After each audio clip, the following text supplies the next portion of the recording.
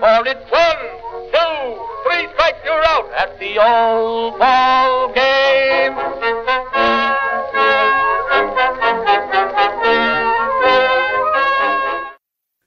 Welcome back to Short Hops and Tall Tales, a Pitcher List podcast highlighting the weird, funny, and bizarre elements of baseball that make America's pastime special. I'm thrilled to be back once again with Brandon Riddle, ready to talk all things baseball, but this week with a special Hall of Fame twist. Brandon, what's that all about? Oh, man. So this last week, I think this is yesterday as to when we're recording this, we have new entrants into the Baseball Hall of Fame in Cooperstown. A lot of these guys are long time coming, so we're definitely going to talk a little bit about them, but there's plenty of places to read about them. And then we have the pickle jar, and then the second half is also about the Hall of Fame, but It's about the movie Fictional Ball Players Hall of Fame. So there are a lot of baseball movies out there because baseball, honestly, is the best and easiest sport to make movies out of. A lot of characters, a lot of good stats out there. So we're going to do our inaugural class. We're going to pick 5 out of all of the fictional baseball players out there to bring into our Hall of Fame. And it's going to be a glorious mess. Stay tuned. Oh, it's going to be super messy. Because we were just thinking, we did have the Hall of Fame discussion last season, if you remember, and there are very few new names, is what I'm saying. There's Alex Rodriguez, there's David Ortiz, and you can have very lengthy discussions. Is a great conversation in itself, but that's rehashed everywhere. Yeah, exactly. At the same time, the Hall of Fame. I'm a huge baseball history nerd. I mean, clearly 30 episodes into this, I would hope, you are as well, right? I mean, when we talk about Stan Ross, we have a quote we can chance. Yeah, exactly. But even there comes a point for everyone, I guess. And I've definitely hit that fairly early this year where there's not much more I can say about Barry Bonds, right? There's not much more I can say about those guys who've been on the Hall of Fame ballot for years. Scott Rowland obviously deserves to be in. And so I think it's going to be a fun day of kind of sidestepping those really common narratives that we're seeing everywhere. As much as we would love to talk about it, because I'm sure we'd love to talk about Barry Bonds and Scott Rowland and all that, but we're going to have some fun with this one. And to start us off, it looks like you have some pickoff trivia for us. I do. So this actually came about in researching for this episode. And it's fairly straightforward, and it's just a simple question. Brandon, who holds the all-time record for Gold Glove Awards in MLB history? So you know the answer then? I know the answer. Okay. So I believe you know the answer. The all-time consecutive record, I think that belongs to Greg Maddux. It's some kind of ridiculous in a row. But then in 2001, he got beat out, or something like that. So he doesn't hold the all-time record. I think he holds a consecutive record. So my gut says to say like Ozzie Smith. That's a good gut answer or response. But I think you should have trusted your gut a little more because it actually is Greg Maddux. I love the Bulldog. Yeah, he actually had 18 Gold Glove Awards at pitcher, 18 at the position. Yeah, and that's just I mean, it's wild to think about being able to hold down any position for 18 seasons. Granted, pitchers get much fewer opportunities, but right. And at some point, impressive. And at some point, you win Gold Gloves based off your reputation. Think about Rafael Palmeiro, for example. But in Maddox's case, like he was gold all the way through. Yeah. He's another one of those players where we need to devote an entire episode to. I feel like we're gaining a lot of those players. We need the whole episode. We'll throw him up on the list. All right, yeah. we'll add his name on the big list. But as you mentioned at the top of the episode, we're talking all about, real quick, the Veterans Committee inductions that just happened over the last couple days. So for those of you at home who might not know how Hall of Fame voting works, as I there's actually 2 ways to get into the Hall of Fame. The first is the ballot process that is most people are familiar with. When a player retires years later, his name, provided he meets a list of other criteria, his name gets added to the Hall of Fame ballot, where baseball writers can vote on them, and if they reach 75%, they're enshrined in the Hall of Fame. However, if you return less than 5% of a vote one year, or you fail to be enshrined within 10 years on the ballot, you fall off of the ballot entirely. And then your only shot at making the Hall of Fame is through the Veterans Committee. So the Veterans Committee, every 3 years, they come together and I think it's 3 years, they debate a different era of baseball history and whether certain players from that era are deserving of another shot at the Hall of Fame. And like I said, the era rotates. And so this year, the Veterans Committee they took a look at players from the golden age of baseball, as they described it themselves. And they ended up voting in 6 baseball players. 6 well-earned, long-deserved baseball players. And that's a very good point too. Is if you're getting voted in on the Veterans Committee, you've been debated, decades. For decades, because you would have had to go through the process of missing out on the first. And first honestly, if you've been debated for decades, you're beyond the Hall of Very Good. You're at least in the Hall of Very, Very Excellence, which should be the Hall of Fame at that point. The Hall of really, really ridiculously good playing. Yeah. Yeah, who they vote in this year? I know we were all really, really excited for Buck O'Neil finally getting his due, and really, it's I'm going to be honest, it's embarrassing that it's taken this long. Absolutely is. Unfortunately, he died years ago now. It's one of those situations where you would love for the player to be enshrined while they are alive, which seems like an obvious preposition. Exactly. But that's not always the case with the Hall of Fame. For whatever reason, politics, XYZ, they're not always enshrined when they're alive and can enjoy it. However, Buck O'Neil is definitely one of those people who deserves every inch of real estate in the Hall of Fame. And really, all of these names that we're about to read off that just got inducted, if anything, the Hall of Fame was lacking credibility without them. Right? These perfect way to how are you put it. going to call yourself? How are you going to call yourself a Baseball Hall of Fame without recognizing Buck O'Neil, who, for those of you who are hearing his name for the first time, is one of the architects and one of the primary ambassadors for Negro League Baseball. Oh boy, I know we're going to try to keep this short, but if you just heard Buck O'Neil's name for the first time, have we got some glorious tales to tell you? Yeah, but a little more about Buck O'Neil. He's an all-star player, a legendary coach of the greatest baseball team of all time, the Kansas City Monarchs, and also made history as the first black coach in the American or National League. Finally, he helped to establish the Negro League Baseball Museum in Kansas City and served as its chairman until he died at 94 in 2006. Just an amazing life. And truly, baseball would be a radically different sport without Buck O'Neil. Oh, yeah. And of all the people, I think we're going to take the most time, which is hopefully not be too long, on Buck O'Neil, just because of the impact he had on baseball. So when you say the ambassador for baseball, that's almost putting it lightly. He was like the president, if you will, of Negro League Baseball, introducing him to generations afterwards. It was incredible what this man was able to do. There's a great book out there called The Soul of Baseball by Joe Posnowski. It's Joe, who's a great sports writer, and Buck traveling across the country promoting Negro League Baseball and history. If you want to know more about Buck, I strongly suggest checking that book out because it is a glorious read about the history and passion and people of baseball. Of course. But up next, the next person enshrined was Minnie Minoso. He is another wonderful character of baseball that, in fact, played in 5 different decades in professional baseball. Not just in Major League. Think about. Just take a second and think to play in 5 different decades. That's whole generations.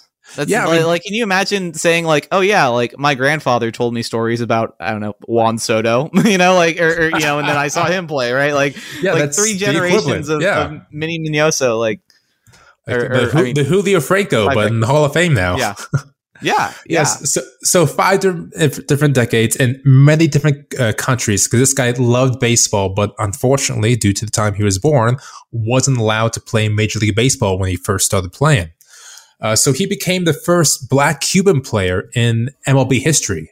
And then he later became a White Sox legend, becoming a 13-time All-Star. He's the 5th ranked in the White Sox franchise history in WAR.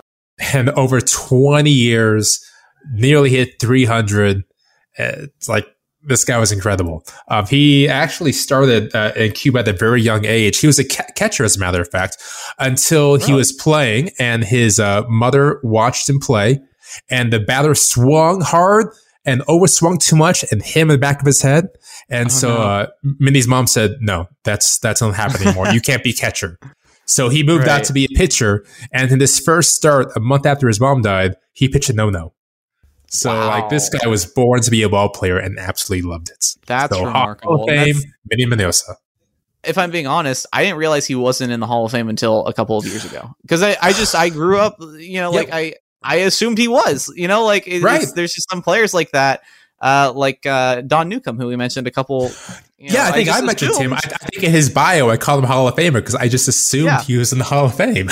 Yeah, it's ridiculous, and that's the thing is, it's great that the Veterans Committee is finally giving these people the shine they deserve, but it's also so absurd and honestly embarrassing that it's taken this long. Mm-hmm. Anyway, and really quick, luckily, Minnie, unfortunately, like Buck, was still alive when he got this call, and so you can go see a video of him taking the call and just being happy, and then having his moments. So those are like, get these guys in while they're still around, guys. It means so much to everyone.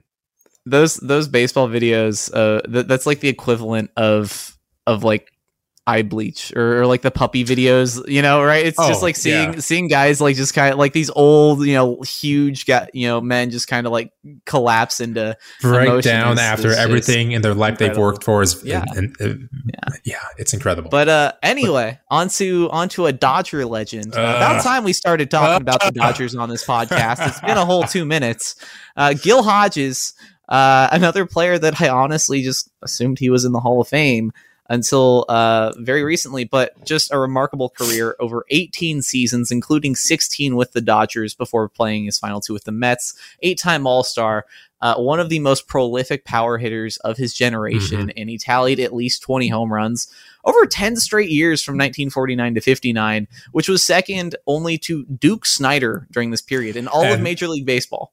And keep in mind, 20 home runs in the 50s wasn't like 20 home runs in 2015. It was a little different. And that's a minimum. He clocked, he checked in at 40 a couple times. Like he cleared 30. It's at least 20, right? Mm-hmm. And I just got it. Yeah. And then he ends up leading, everyone but his own teammate in home runs and RBIs. And I think it's laughable when you get those stories where it's like, of course it's the one guy on my team I'm competing with, right? He was a champion the first time the Dodgers won the World Series in 1955, and then won actually when they moved to Los Angeles in 1959, winning in Brooklyn and Los Angeles, which was really cool. Retired with more home runs than any right-handed batter in MLB history after Jimmy Fox and Willie Mays. Wow. Just as a player, he just gets glossed over, and it's of course, it's incredible what he's accomplished. And then you talk about his managing career. Led the Mets to the 69 championship. The Miracle Mets. Miracle Mets. There's an entire generation of baseball with with Gil Hodges' fingerprints. How is he not in the Hall of Fame? It's weird. It's just overdue. Really weird, and that's a lot of these guys, that take forever to enter the Hall of Fame or are still struggling to get in. A lot of it you can chalk up to politics and baseball writers. Being baseball petty, writers, unfortunately, and there's we'll talk about him in a little bit, but Dick Allen, who did not make the Hall of Fame this year, which is just absurd. And he's another guy I assumed was in the Hall of Fame already. He should be, but he had a very strained relationship with the media during his career, and it's really had, unfortunately, an impact on his Hall of Fame bid, which it shouldn't. But anyway, Gil Hodges just left a lasting baseball legacy all over the country, New York and Los Angeles. Tony Oliva. Tony Oliva is up next. Nice segue. So, Tony, we're going to sound like a broken record. I assumed he was in the Hall of Fame. No. So Tony Oliva, 15 years in Minnesota. He turned out to be an 8-time All-Star, Rookie of the Year, came in second place for MVP twice. 3 times the batting champ of the American League, and hit over 300 for his career. That's absolutely insane. That's pretty good. It seems like at least an A- Pretty good. career. That's incredible. 15 Yes. years, and you end 15 up with a years. slash line of 304, 353, and 476. Which It's is just good. incredible. Like to hit 300 for one season. Of course, this is in a different era when people benchmarks are a little different. Sure. But just to hit 300 for one season is a huge accomplishment. To do it for 15 years. As Hall of Fame, folks. That's why he's in there. That's why, yeah, and it's ridiculous to see these stats and see all of the accomplishments that these players have, and you're just, what were we doing, fellas? No idea. What was the Hall of Fame doing? And I can kind of see how Tony Oliva gets passed over because his prime was shortened by that knee injury. Yeah, he doesn't have the gaudy numbers, but yeah, he has the consistent greatness. and when he was, his peak was incredible. Yeah. And there's longevity as well. 15 years? Absolutely. I'm very, without opening a whole can of worms, since we were already going pretty deep here, I am very much in favor of but celebrating those players that hit the high peaks. I even if love they that. only were for Come a on. couple, Come on, Brady Anderson. Come on in here. Yeah, exactly. Like all those players that only maybe didn't have a very lengthy career, but just did something that no one else could do. For a couple seasons. Those fireworks players. Exactly. Anyway, Jim Cott. The segues are coming hard and fast. Jim Cott spent 25 seasons pitching in the major leagues, 15 of them with the Twins, and was one of those guys who was just never really bad. He was just very, very consistent for 25 years. He compiled a lot of his stats, but he was just a very solid guy you could rely on. I mean, Brandon, I feel you had something to say. I did, because I feel like at 25 years, especially for a pitcher, it's not compiling. You're just showing up and getting the job done for 25 straight years as a pitcher. Again, incredible. I don't mean to say that as I get it. I totally get it. 25 seasons as a professional athlete. Yeah, that's incredible. Regardless, it is very easy to overlook because he doesn't have the ERA of 2.1 or the Ks of Bob Feller, if you will. But man, 25 years sounds like Hall of Fame to me. The opposite of Sandy Koufax, right? Where Sandy played 10 seasons and just was the nasty, just hit a whole nother level. Where Jim Cott, very good for 25 seasons. He never hit those superstar heights, but he was an all-star 3 times. Another great fielder, 16 Gold Gloves at pitcher, which is actually what inspired the original question. Because I was like, how does he not have the most in history? And he won a World Series. So shout out to Jim Cott. Congratulations on the Hall of Fame. And then finally, we've got Bud Fowler, who I had never heard of Bud Fowler before, if I'm being honest. Oh, no, that's completely fair. Because Bud Fowler was honestly one of the true pioneers of baseball. And by pioneer, I don't mean he was ball player in the 20s or the 30s. The man was born in 1858. Right. So he was one of the first real ball players out there. And he was actually considered the first black player in organized pro baseball. And he had a 10-year career. So not only was he a pioneer, he was a pioneer of black baseball. And he played on the all-white pro team when he was 14 years old, growing up in the middle of the 1800s. I can't imagine that. There's so many obstacles to navigate in that situation, and turned out to be one of the best second basemen and just infielders of his era. So it's amazing what this man provided. When I was researching Bud Fowler's career, it was it's wild to just read about all of the prejudices that he had to put up with, because he bounced around all over the country playing baseball. Yeah, I mean, and he was amazing. So to think about prejudices for a moment, Bud was well alive into his life when the Civil War happens. Yeah, and it's incredible. And you hear about Jackie Robinson, you hear even about Moses Fleetwood Walker. Yeah. But it's there's a lot more names out there, right, that people need to learn. And then finally, we did touch on it briefly, but Dick Allen missed enshrinement in the Hall of Fame by a single vote. Single vote. My goodness. Is there a recount we can do? correct me if I'm wrong, but I believe last time the Veterans Committee met for this era, he also missed by a single vote. And it's brutal. He arguably had a better playing career than anyone on this list that we've just walked through. That's fair. 7-time All-Star. He won the MVP in 1972. 351 home runs, a career on adjusted OPS of 156. Wait. Let's pause on that for a moment. Career 156 OPS plus, which means in theory, which I know this isn't exactly how it works, but in theory, roughly, like 56% better than his peers throughout his career. Roughly. Even if it's roughly, that's insane.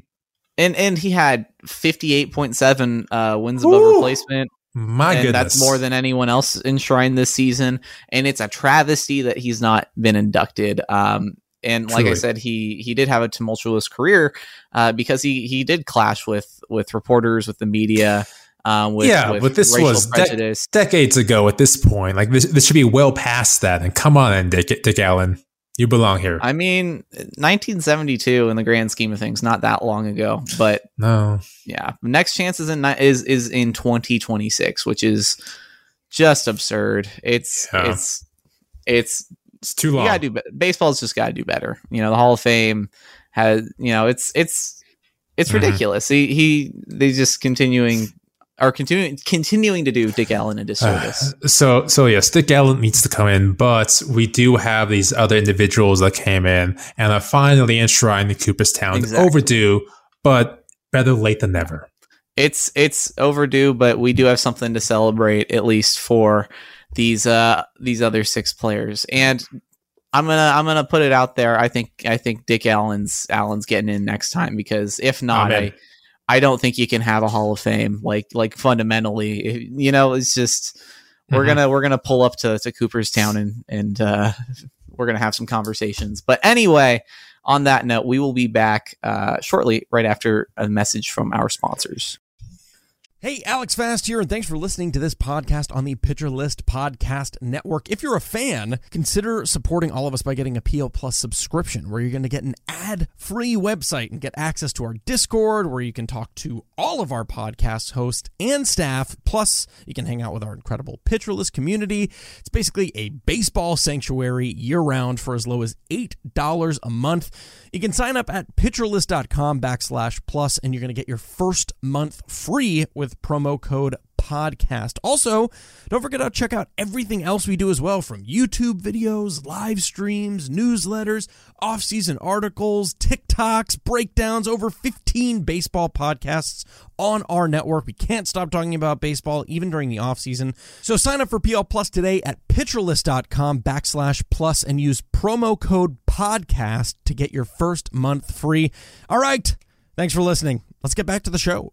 All right. So now that we've got the proper Hall of Fame discussion out of the way, as it were, it's time to get weird and it's time to get messy, as we love to do here on Short Hops and Tall Tales.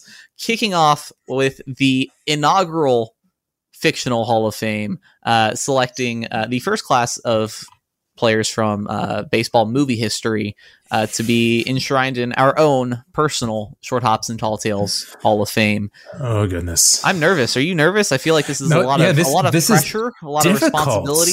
We have a lot of people to sift through. People are going to get mad. We can honestly do this in 3 or 6 hours, but we're going to try to whittle this down real fast. We've got so we've got. Oh, I'm sorry. I didn't mean to. Oh no! By all means, Noah, you got this. I was just so excited to talk about our guys. So we're gonna, and we do have many guys to get through. We're gonna be narrowing down a list of 18 candidates. Oh boy, to just 5 unanimous decisions. Five that we have to both got to agree. So I hope you like. I don't want to spoil the names we've got here, so we'll keep those under wraps. So in the actual Hall of Fame conversation we just had, we took a hot second for each player because they all deserve it. In this case, we're not going to take a hot second. Fire. We're just going to rapid fire it, and at the end we'll have a conversation as to who Noah's 5 are, who my 5 are, and then we'll have the debate as to who is the 5 we let in. There we go. And of course, in the vein of short hops and tall tales, love for baseball history, our five unanimous decisions mirror the original Hall of Fame class of Ty Cobb, Walter Johnson, Christy Mathewson, Honest Wagner, and Babe Greatness. Ruth. Absolute greatness. I think we can outdo those five guys. We got this. All right. I can kick things off, I guess. We're doing this alphabetically. Sure. Let's do it. The big guy, Pedro Serrano, from out of Cleveland, from the film Major League. For those of you who haven't seen the film or need a refresher, Pedro Serrano. Okay, wait. At this point, if you're listening to this podcast and haven't watched Major League, what are you doing? Yeah, honestly. Like any of these films, Major League, Bull Durham, Field of Dreams, you just go watch this stuff. We get kind of weird.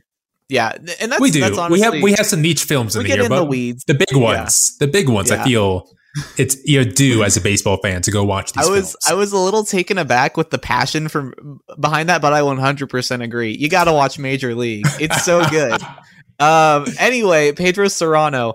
If you haven't seen it, here's what you need to know. He's got massive power, but he cannot hit a curveball. He did end up coming through in a clutch. Do we want to spoiler alert some of these? Like, it's Major League. Guys, it's been around for decades. Go watch it. We're going to spoil things. Let's go. Exactly. You know what? Okay. He did end up coming around to hit that curveball for a clutch two-run homer in the playoff game against the Yankees. And now here's what we didn't talk about at the start of the segment.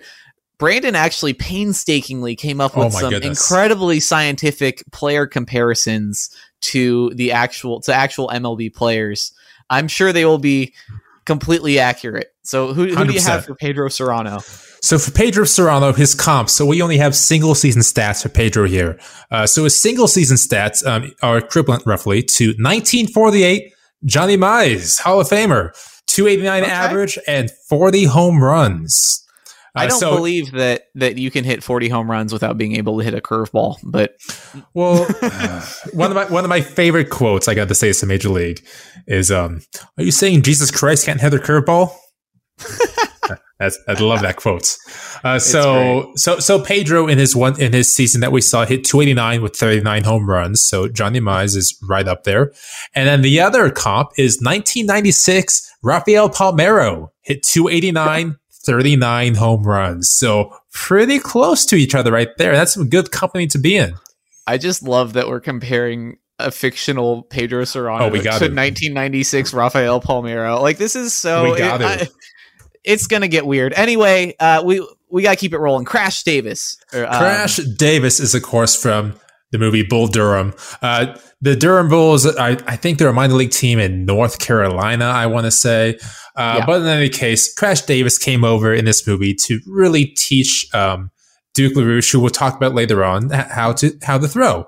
But he was a 12-year minor league baseball player vet who at this point had seen some time. He's been around the block. And he actually, at some point in the movie, held the record for most minor league home runs. So, of course, who are we comparing him to? Mike Hessman, who currently holds the most all-time minor league home runs with 433. Yeah. Will he make it into the Hall of Fame? Stay tuned. The Major League Hall of Fame, maybe not. The Minor League Hall of Fame, I think he's a shoo-in. On to Jack Elliott of the Chunichi Dragons from one of the most slept-on baseball movies, in my opinion, Mr. Baseball. Now, think of Jack Elliott. He's an aging MLB superstar, and he's been supplanted by a rookie Frank Thomas at first base. Frank Thomas in a Yankees uniform, behind the scenes, he was a stand-in for this phenom that's taking his job, right? But to see Frank Thomas in a Yankee uniform at the start of that film is really weird. But anyway, they do let us know that Jack Elliott was a one-time World Series MVP. But he ends up getting traded to the Chunichi Dragons of Japan's Nippon Professional Baseball League because nobody else wants him. So he gets traded to Japan, and he ends up embarking on a journey where he learns all about teamwork and the value of hard work, and becomes friends with not Pedro Serrano, but actually his actor Dennis Haysbert in a different role. And he ends up putting things together on the field to lead the Dragons to a pennant. Woo! Happy ending. I think that's hard because all we have to go on is he won a World Series MVP, and he used to be a player. He used to be a good player. Anyway, all right. So now we're gonna get more into rapid fire, like we were talking about. Rapid fire. we immediately just lied. We immediately went back on our words. Right.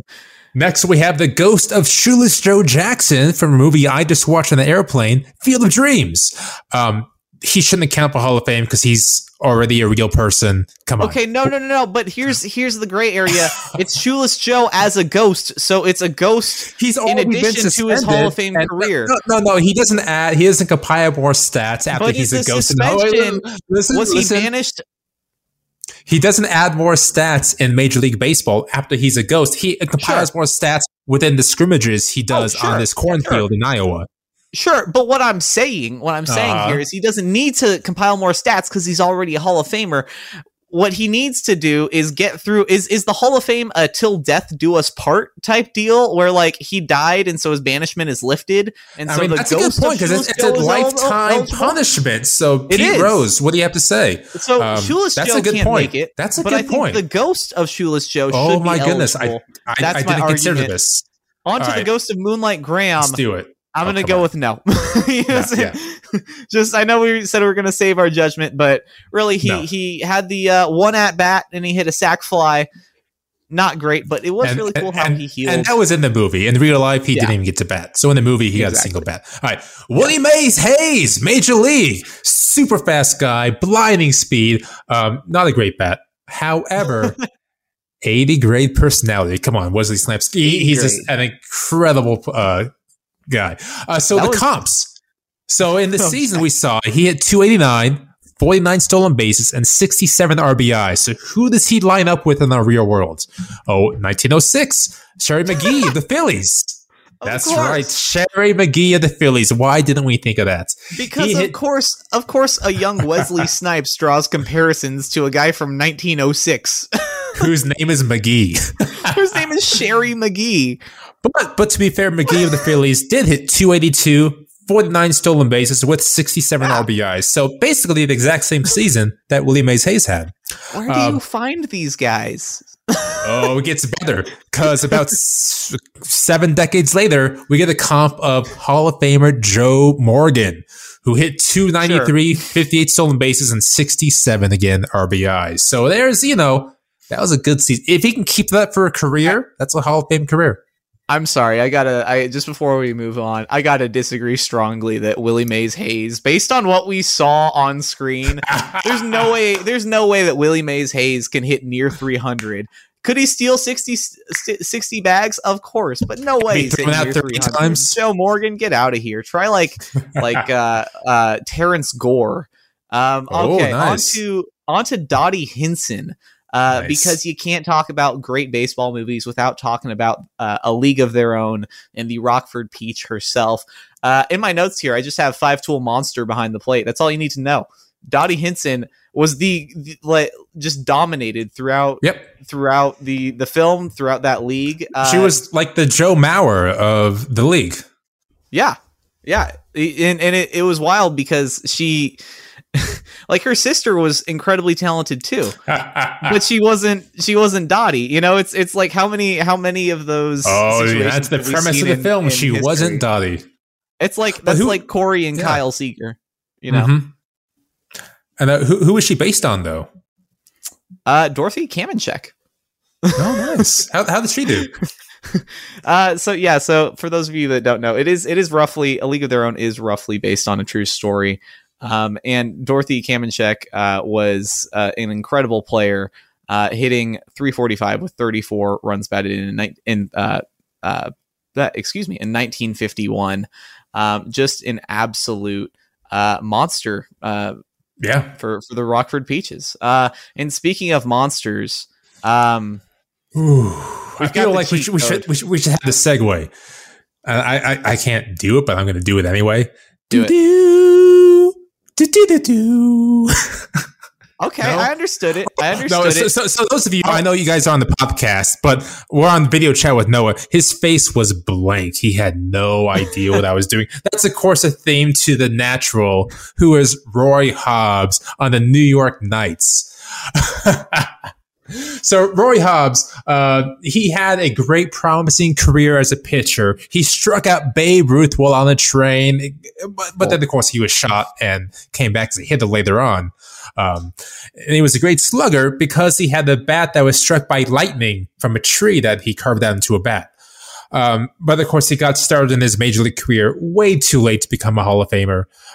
So the best comp I have for him is Rick Ankiel. He was a great, who could have been a great pitcher, flamethrower, and then became a slugger later on. And that's nothing to take away from Rick Ankiel at all, because he had an incredible career. No, it's Roy Hobbs the Natural.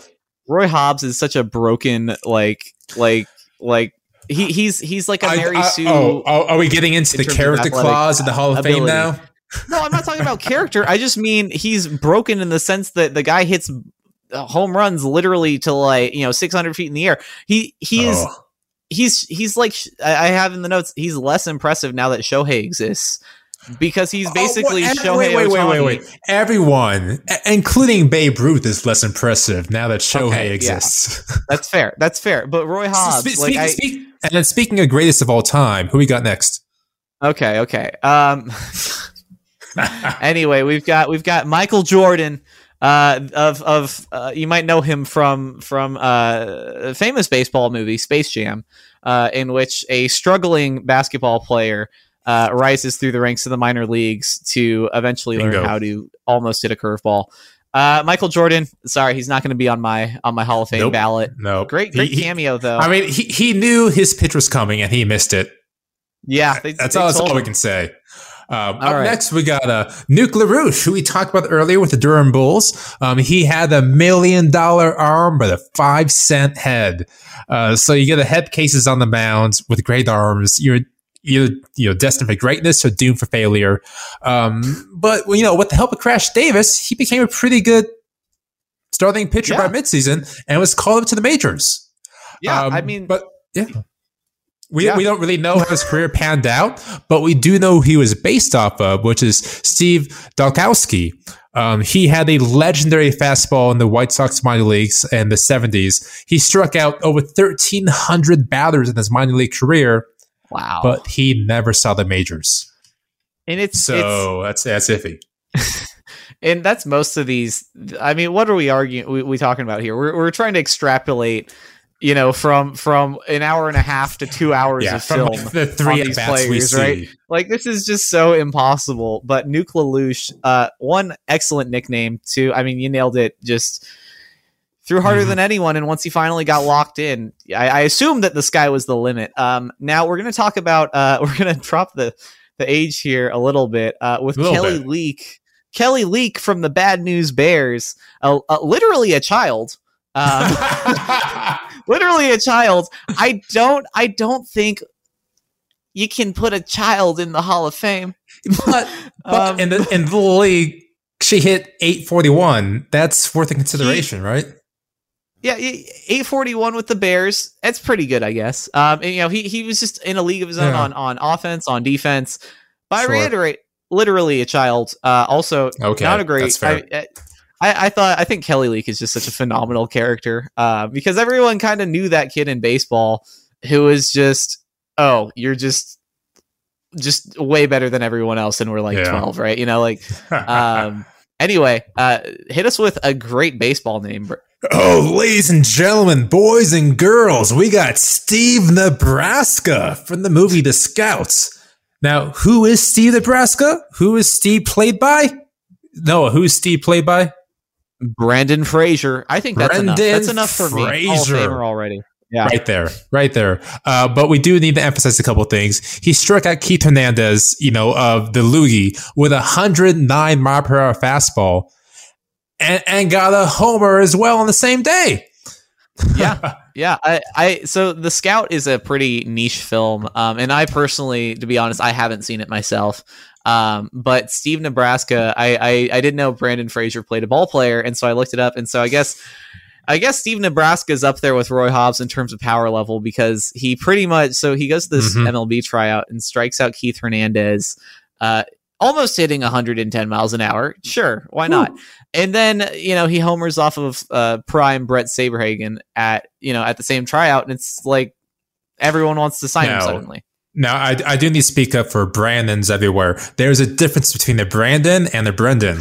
That's the Brandon, and the Brandon. There's a whole spectrum here. Have you ever met regardless, like a those don't exist. That sounds like Eastern European. We don't play that game here.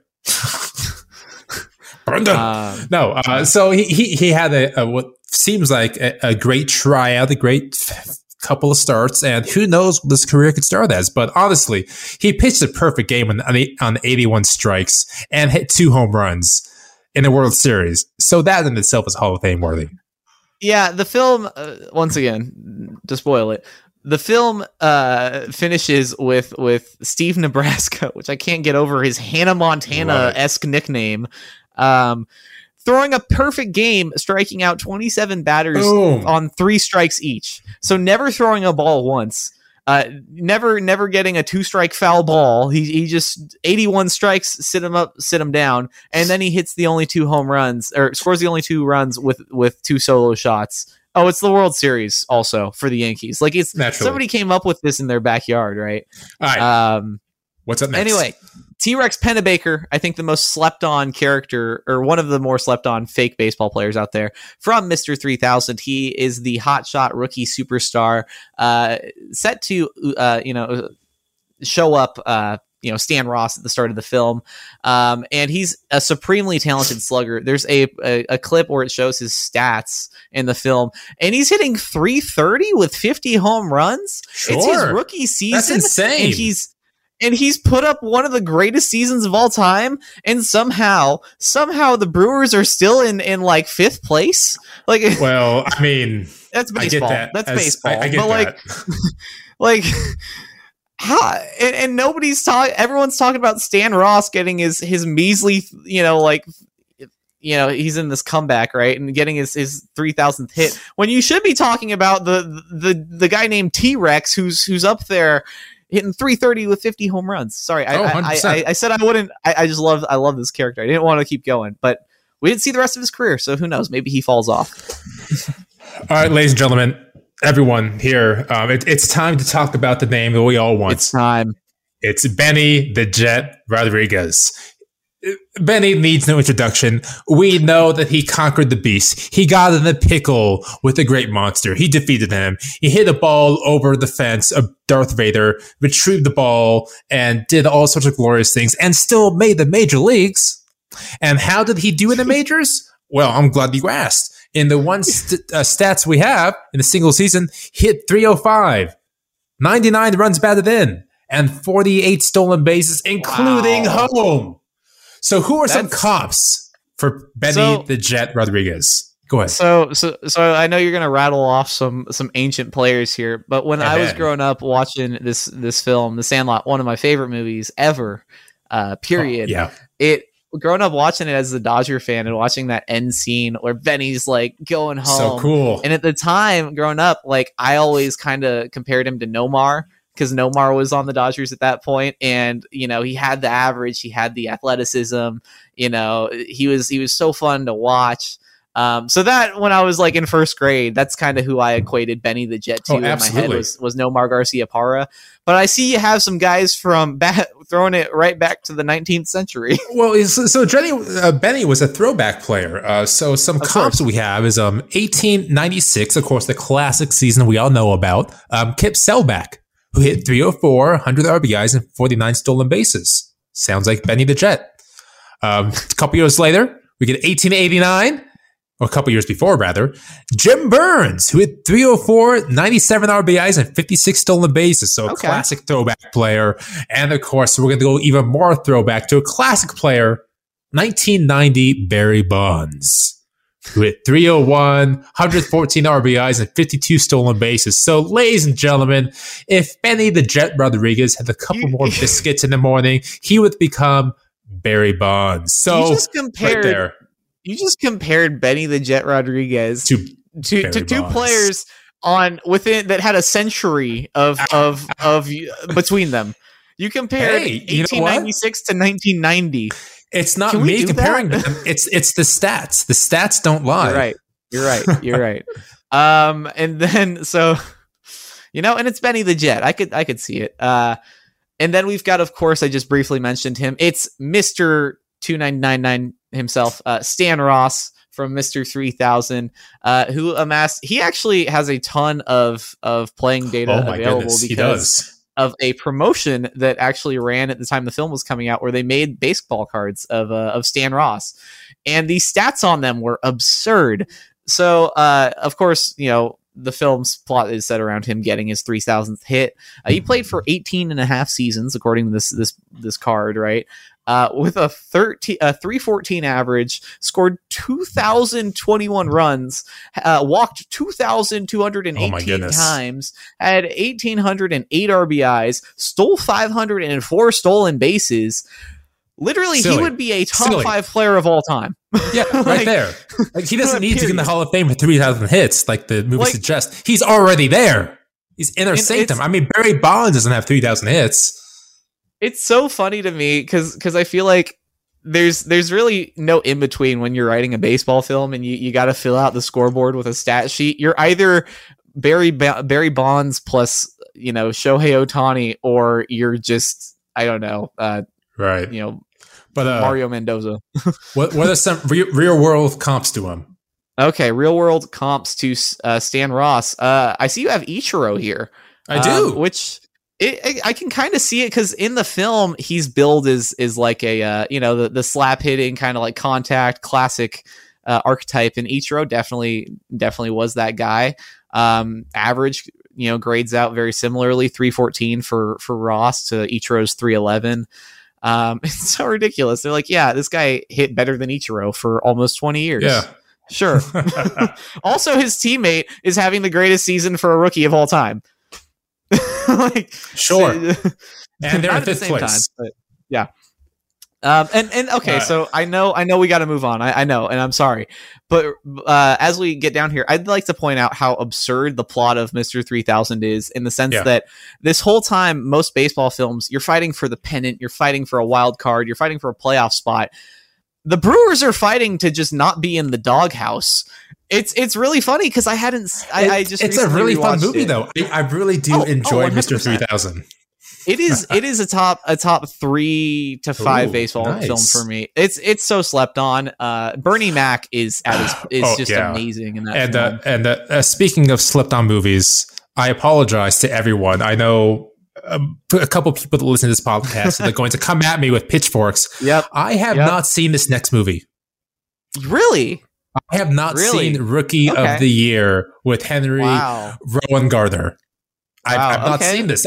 I know the deal. He's in a freak accident. He trips on something, and suddenly this little leaguer who's like 12 years old could suddenly throw 103 miles per hour. Right. Sure. I get it. But of course, he can throw really far, throw really high, but he does have a high walk rate because he's a child. That's what happens. I love that. That's just is a recurring theme. Is like, yeah, this player is good, but he's literally a child. He's literally 8 years old, so I'm not sure what we expect out of him. Fresh out of Little League. So the stats I found of him is he won 11-6 with 3.8 ERA with 159 Ks as a rookie. So I went around to find out what other rookies had similar comps. Of course, we go to Rick Ankiel, 11 wins, 3.5 ERA, and 194 Ks, which ain't bad. Why is Rick Ankiel just continuing to pop up in this show? Twice now. I love it. Absurd. We need an episode again to Rick Ankiel. Oh, we'll do it. We'll do it. All right. One more, which I'm sure some A's fans will like or dislike. I don't know. Brett Anderson, 11 wins in his rookie year, 4.06 ERA, 150 Ks. So there we go. Okay. Yeah. And I think something that definitely is going to hurt Henry Rowan Gardner's case here, besides the fact that he, isn't legally old enough to drive, is the fact he is a relief pitcher, and historically the Hall does not smile, doesn't look very kindly on relievers. Few and far between. That said, this is our Hall, so we can value them however we want. But yeah, I got to be honest, Rookie of the Year, not one of my favorite baseball movies, and maybe that's just because I saw it later on. I was definitely, like I said, Sandlot kid. But it's cute, it's fun. I do think that that Henry needs to, I don't know, maybe mature. No, I'm just saying he needs to scope out the grass before he goes and runs on it, because this dude is slipping and falling over in that movie. Anyway, we've got 2 players left, and they're both out of Cleveland. It's Jake Taylor, the third, right? I think the third catcher. Yes, third catcher we've had on our ballot today. Jake Taylor from Major League, and he's the archetypical aging veteran catcher with bad knees. He's grouchy. He's a reluctant leader. He's really trying to extend his career, but more importantly, he's concerned with being a complete creep to his ex-wife.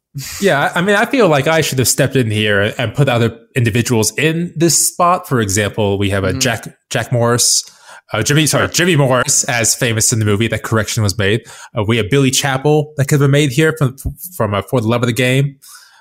Actually, Billy Chappell may make the Hall of Fame. We'll talk about that later. But yeah, so Jake Taylor, just a solid player. Yeah. That's it. It's the film's about him kind of coming to terms with not being great anymore. Not just being kind of a role guy. Yeah, but he was never a flash in the pan, unlike our next player, Rick Wild Thing Vaughn, again from Major League. All right, I'm gonna stop you there. Okay. I don't think we can determine whether or not Rick Vaughn was a flash in the pan. We saw 2 seasons if you watched the sequel. Major League 2. I actually enjoyed Major League 2 more than Major League 1. It is one of the rare occasions where the sequel is just as good, if not better. Right? Yeah, so we get it for 2 seasons, which is more than anyone else on this list. True. So we get him for 2 seasons, so we know what he's about. He's a high velocity, but he walks a lot of guys. It turns out he just needs glasses, which is great, until the second movie. So he does lead his team, one of the people lead his team to a glorious comeback to the World Series and all that good stuff. So what we have for Rick Wild Thing Vaughn, besides a glorious walk-up song, is some stats for a single season. It's actually not that great. 4.8 ERA, 80 Ks, and 37 saves. All right, but keep in mind, this is the steroid era. Again, 4.8 ERA, 37 saves, 80 Ks. Even if it's a steroid era, if we adjust it, it won't look so bad, Okay, so who's the comps to that? We had 2016 season, Jeanmar Gomez. The Pirates I've never heard of that time. Name before in my life. Yeah, because he had the 4.8 ERA with 37 saves. And then, of course, 2009, Fernando Rodney, the Rodney Experience, 4.4 ERA, 37 saves. So, you have him in the I see the typo here. It says 2099 Fernando Rodney, and I'm just imagining a cyborg, if anyone can from do the Fernando Rodney Experience crossed over with RoboCop, right? Yeah. All right. But up next, we're going to debates. We've just gone through quite an extensive list of 18 candidates. Let's narrow it down to 5. My goodness. How do we want to do this? Do we want to just go? I have 4 that are locked in. Who are you for? Who are you for? You want the 4? All right, so I've got Roy Hobbs. Okay. Let's do you 1, me 1. Okay. So I think that's a great idea. I got 4 locked in as well, and an argument for 5. Okay, so maybe we can come to a consensus on the last maybe. one. So number 1, I've got Roy Hobbs. Number 1, I got. Oh, go ahead. Oh, I did think of this. If you take into account playing requirements, he only played 1 season. So depending, man, what are you doing? Only played 1 season. I'm gonna say because it was the greatest season of baseball that universe had ever seen. Fair. I'm gonna cut him some slack and I'm gonna put him at number 1 because you can't. Honestly, what we should have done before we did this was put classifications down as to what makes the Hall of Fame. We can do that next year. We can next year. Yeah, because I'm still thinking of career length. But for the sake of today, you got Roy Hobbs, number 1. There's going to be backlash inevitably, so we'll come back with a second class. Who do you have? Stan Ross. Stan the man Ross. Hall of Fame. Damn shame. Stan Ross. Hall of Fame. Damn shame. Oh, I'm gonna watch that movie again tonight. Watch that oh movie, my guys! gosh. It's glorious. I watched it like 4 days ago, and I want to watch it again because Bernie Mac is It's so much so fun. great. All right, who's number two? Oh my gosh. Okay, my number 2, it's Dottie Hinson. You can't not rock with Dottie. Dottie's my number 2. Yours as well. Look at us. He's in. We're connecting. Because you can't. Dottie's just the greatest. It's just such a cool story. Number 3, I know you've got him. I know I have him. You can do the honors with yours because I'm sure I have him. the same one. Yeah. Okay, I'm going to go for it then. Yep. Number 3, based off the single season stats that we have in the comps, Pedro Serrano. Really? I'm going Pedro based off the single season stats we have for him. Johnny Mize, Hall of Famer. Rafael Palmeiro could have been Hall of Famer, but steroids. So I think he gets in there. Are you? Oh, I disagree. So 289 average, 39 home runs. All right. Keep that for a career Hall of Fame. I'll give my guy because it's not debatable. It's Benny the Jet. Benny the Jet Rodriguez. I would honestly like. He's just so cool. Well, everyone wanted to be Benny the Jet. Everyone wanted an older brother like Benny the Jet. Like he's just so cool. Like when he's streaking through the streets in that Dodgers jersey, he's hopping fences. They start playing Wipeout over the, oh, that's just so great. All right, so who you got number 4? Number 4, it's Stan Ross. Stan Ross? He's the boss. Okay, seriously, go watch Mr. 3000. It's a severely underrated movie. We're going to have like a 20-minute blooper reel from this episode. I didn't know that was a blooper. I thought that was what we were going for. Oh, no, I'm here for it. Well, this is Macho Man Randy Savage all over again. Okay, so just to round up my 4 again, I've got Roy Hobbs, Dottie Hinson, Benny the Jet Rodriguez, and Stan Ross. My top 4, Stan Ross, Dottie Hinson, Pedro Serrano, and number 4, Steve Nebraska. Nebraska. 109 mile per hour fastball, hits a 2-run home run in the World Series, perfect game in the Fall Classic. He's got to be in consideration. I think Brendan Fraser? Yeah. Okay. I think Steve Nebraska has a much stronger argument than Pedro Serrano does, for sure. That's fair. Now, I think I know who you're going for number 5. I think I know. Okay. My question is, I didn't hear you say Benny the Jet. Is he your number 5? See, that's... Oh, I have internal fight about number 5. I don't know who to choose between 2 players, and it's killing me. I've thought about this for hours now. Okay. All right. My number 5, I also in between 2 guys. And here's the deal is if you're boiling it down to 1 season, how do you not go with T-Rex Pennebaker? 330, he hit 330 and he cracked 50 home runs. That is objectively better than Pedro Serrano. Just it is like here's the deal. Okay, all right. So let's backtrack this a little bit. Let's look at Pedro and T-Rex from an objective standpoint, based off the stats that we have for them. Okay. So with Pedro, again, we have tail of tape. Exactly. We have 289 average, 39 home runs, which again lines up with Hall of Famer Johnny Mize and Hall of Fame or potential Hall of Famer, but Rafael Palmeiro.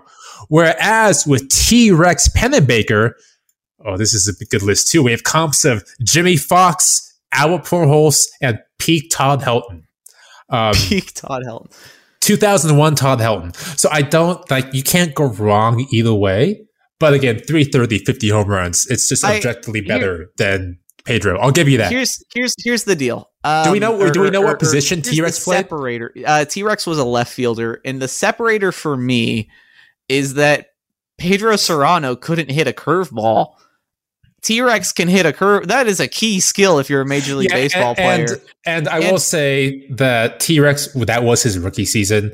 Pedro is not a rookie at this point. He's a veteran.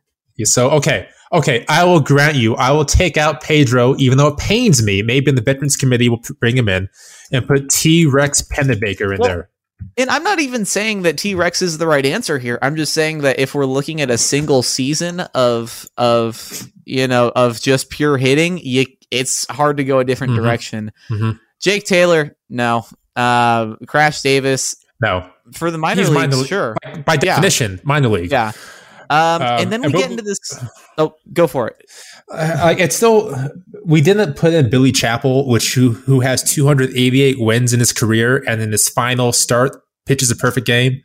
Like I feel like he needs more due consideration, right. but we'll add him to the as we know, the Veterans Committee is not perfect, nor are we.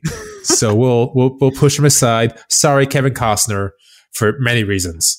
How did we not have a single Kevin Costner? We should have just had Kevin Costner as himself. Well, we have Crash Davis on here, don't we? Yeah, we have Crash. You're right. What am I talking about? What are you talking about? Yeah. All right. So I think now we're at this point though where we're deciding between it's that we agree on Stan Ross. We agree on Stan Dottie. We agree on T-Rex. And it's 4 and 5 where we're having our disagreements. You want Roy Hobbs in there? I can't imagine a world where you don't have Roy Hobbs in there. So I feel okay. So we have 2 positions left, and we have 3 people in the conversation. I feel we have Roy Hobbs, Benny the Jet Rodriguez. Oh, we have more than 3. We have T-Rex is already number 3. Yeah. So Roy Hobbs, Benny the Jet, and my guy, Steve Nebraska. So 3 people, 2 slots. And again, I implore you to reread the stats of Steve Nebraska. I'm not saying I'm against Steve Nebraska. I think Steve Nebraska, when you break this down to what we value in a baseball player on this show, oh my goodness, which is a killer nickname and Brendan Fraser, he's got both tools. That's 1 and 2. Everything else is a bonus. And the fact that he literally goes out and pitches and plays the single greatest game ever in the World Series. So yeah, I'd say he's definitely. Let me ask you this then to make it a little easier. Who is 100% in the inaugural class? T-Rex Pennebaker or Benny the Jet Rodriguez? Oh, Benny the Jet. Benny the Jet's number 4. Benny's in. So now, okay, excellent. So, now we have the question of T-Rex and Roy Hobbs and Steve Nebraska. Here's my thing: is that we're at this we're also at this point where we're seeing these trends where we're kind of picking between these pitchers that also just throw really hard and can't throw strikes, and of that group, you've also I think that. I don't know. I like the Wild thing. Like, I'm not saying put him in the hall. I'm just saying, like, I'm just trying to. I take him over Nuclear Luke. In no dimension does Rick Vaughn make the Hall of Fame over Steve Nebraska. I think I'm not saying he should. I'm just saying I'm just saying between him, Nuclear Luke, it's interesting to see they're kind of the same character, or similarly. And I think that he should at least deserve a little more, conversation because of that haircut. Anyway, I think we are between Steve Nebraska or Roy Hobbs. That's who we got. Roy, my pick is Roy Hobbs because so here's the deal: Steve Nebraska had a single perfect game. Roy Hobbs had a perfect season. You've never even seen that movie. With Steve Nebraska. That's true. No, that's true. I'm totally talking. Yeah. Okay, so how about this? How about this? I know The Scout is a niche movie, but I know we have at least a couple listeners out there, maybe a couple dozen. I think you guys come talk to us on Twitter. Let us know who you prefer versus Steve Nebraska and Roy Hobbs. Glorious seasons, glorious games, glorious moments. I want to know who you think. There's no way Roy Hobbs doesn't demolish Steve Nebraska. No, only because Roy Hobbs has the classic movie. Don't get me wrong. I love The Natural. I love the soundtrack. Who is by? I can't remember the same guy who did Toy Story. But yes, it's interesting because they really are so similar. And honestly, I've never heard of The Scout before we did the show. I hadn't seen the movie, but based off what I read. Yeah, like man, I think he deserves. I think he deserves a Hall of Fame call. I don't know, and I don't know how you don't put him in the Hall of Fame for playing that game. But I will give you the legends of Roy Hobbs, who struck out Babe Ruth on 3 pitches. It's who has a bat that was struck by lightning? It was touched by Thor himself. Roy Hobbs is like he's an Arthurian legend, right? Absolutely. He's Prometheus in this story. He's larger than the game. He's larger than life. And he's going up against a guy named Steve that can throw 109 miles an hour. But Roy Hobbs is like everything. It's both guys represent different things that we love about baseball, and it's killing me because Roy Hobbs. Okay, like I feel like asking Twitter is a cop out. We need an answer right now. We can still ask Twitter. They can disagree with us. We will. All right. I haven't seen the scout. Do we summarize these what we have so far? No, we know. We already know. Everyone knows.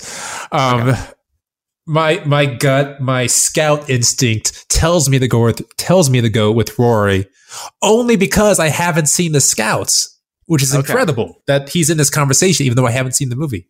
We're gonna watch the scout, and then we're gonna talk about it before at the start of the next episode. I'm in. And then we can. That's what we'll do. We can revisit the Steve Nebraska versus Roy Hobbs debate at the start of next episode. But for now, I think I'm giving the edge to Roy Hobbs. Yeah, I'm thinking again about the movie. He just had the aura about him. He literally brought rain down. He broke the curse of the Fisher King. What a great moments! What a great moments! Like he shattered clocks. Like just the symbolism. I love The Natural. So do I. It's a really long, kind of boring movie at times. But what a great movie! Yeah. Okay, so we've got Roy Hobbs narrowly edging out Steve Nebraska. Until we're we watch that movie. We're going to revisit it. Which will be painful because we'll watch the movie and remember, oh wait, it's Brendan Fraser. Look at him go. He's a stud. Yeah. So we've got okay, so we for sure got Dottie Hinson. Yep. Where did we land on Benny? Was that a go Benny's or no? in. Benny's in. We've got Benny. We've got Stan Ross. Stan the man. We have T-Rex. We did go with T-Rex. Damn, those Brewers. So that Brewers team was loaded. It really was. That's 4, and then 5. Our fifth, Roy Hobbs of Steve Nebraska. Got Roy. Yes. Okay. I think that's a very admirable first class. I'm on board. Billy Chappell, I feel he needs to get more consideration again, but hey, no one's perfect. The thing. We're going to put this out in the world, and then so many people are going to tell us what we got wrong and which players we left off and didn't even talk about. Goodness. We didn't even talk about, I think his name's the Gary Busey, and he's in Rookie of the Year. You wouldn't know because you haven't seen it. No. But there's just like all sorts of those side characters that are just great. So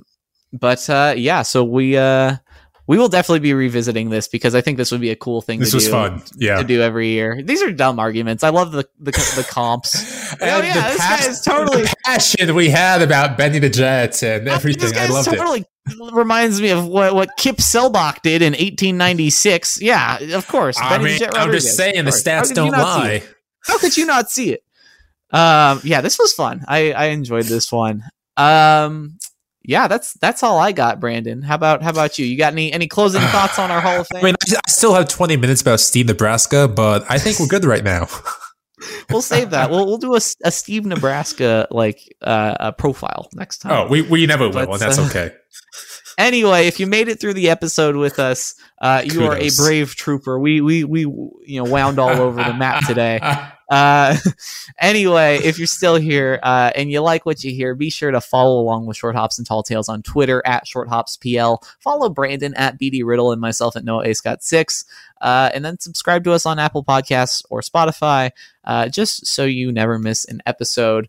For Brandon Riddle, I'm Noah Scott, and this has been the Short Hops and Tall Tales podcast. See you next time.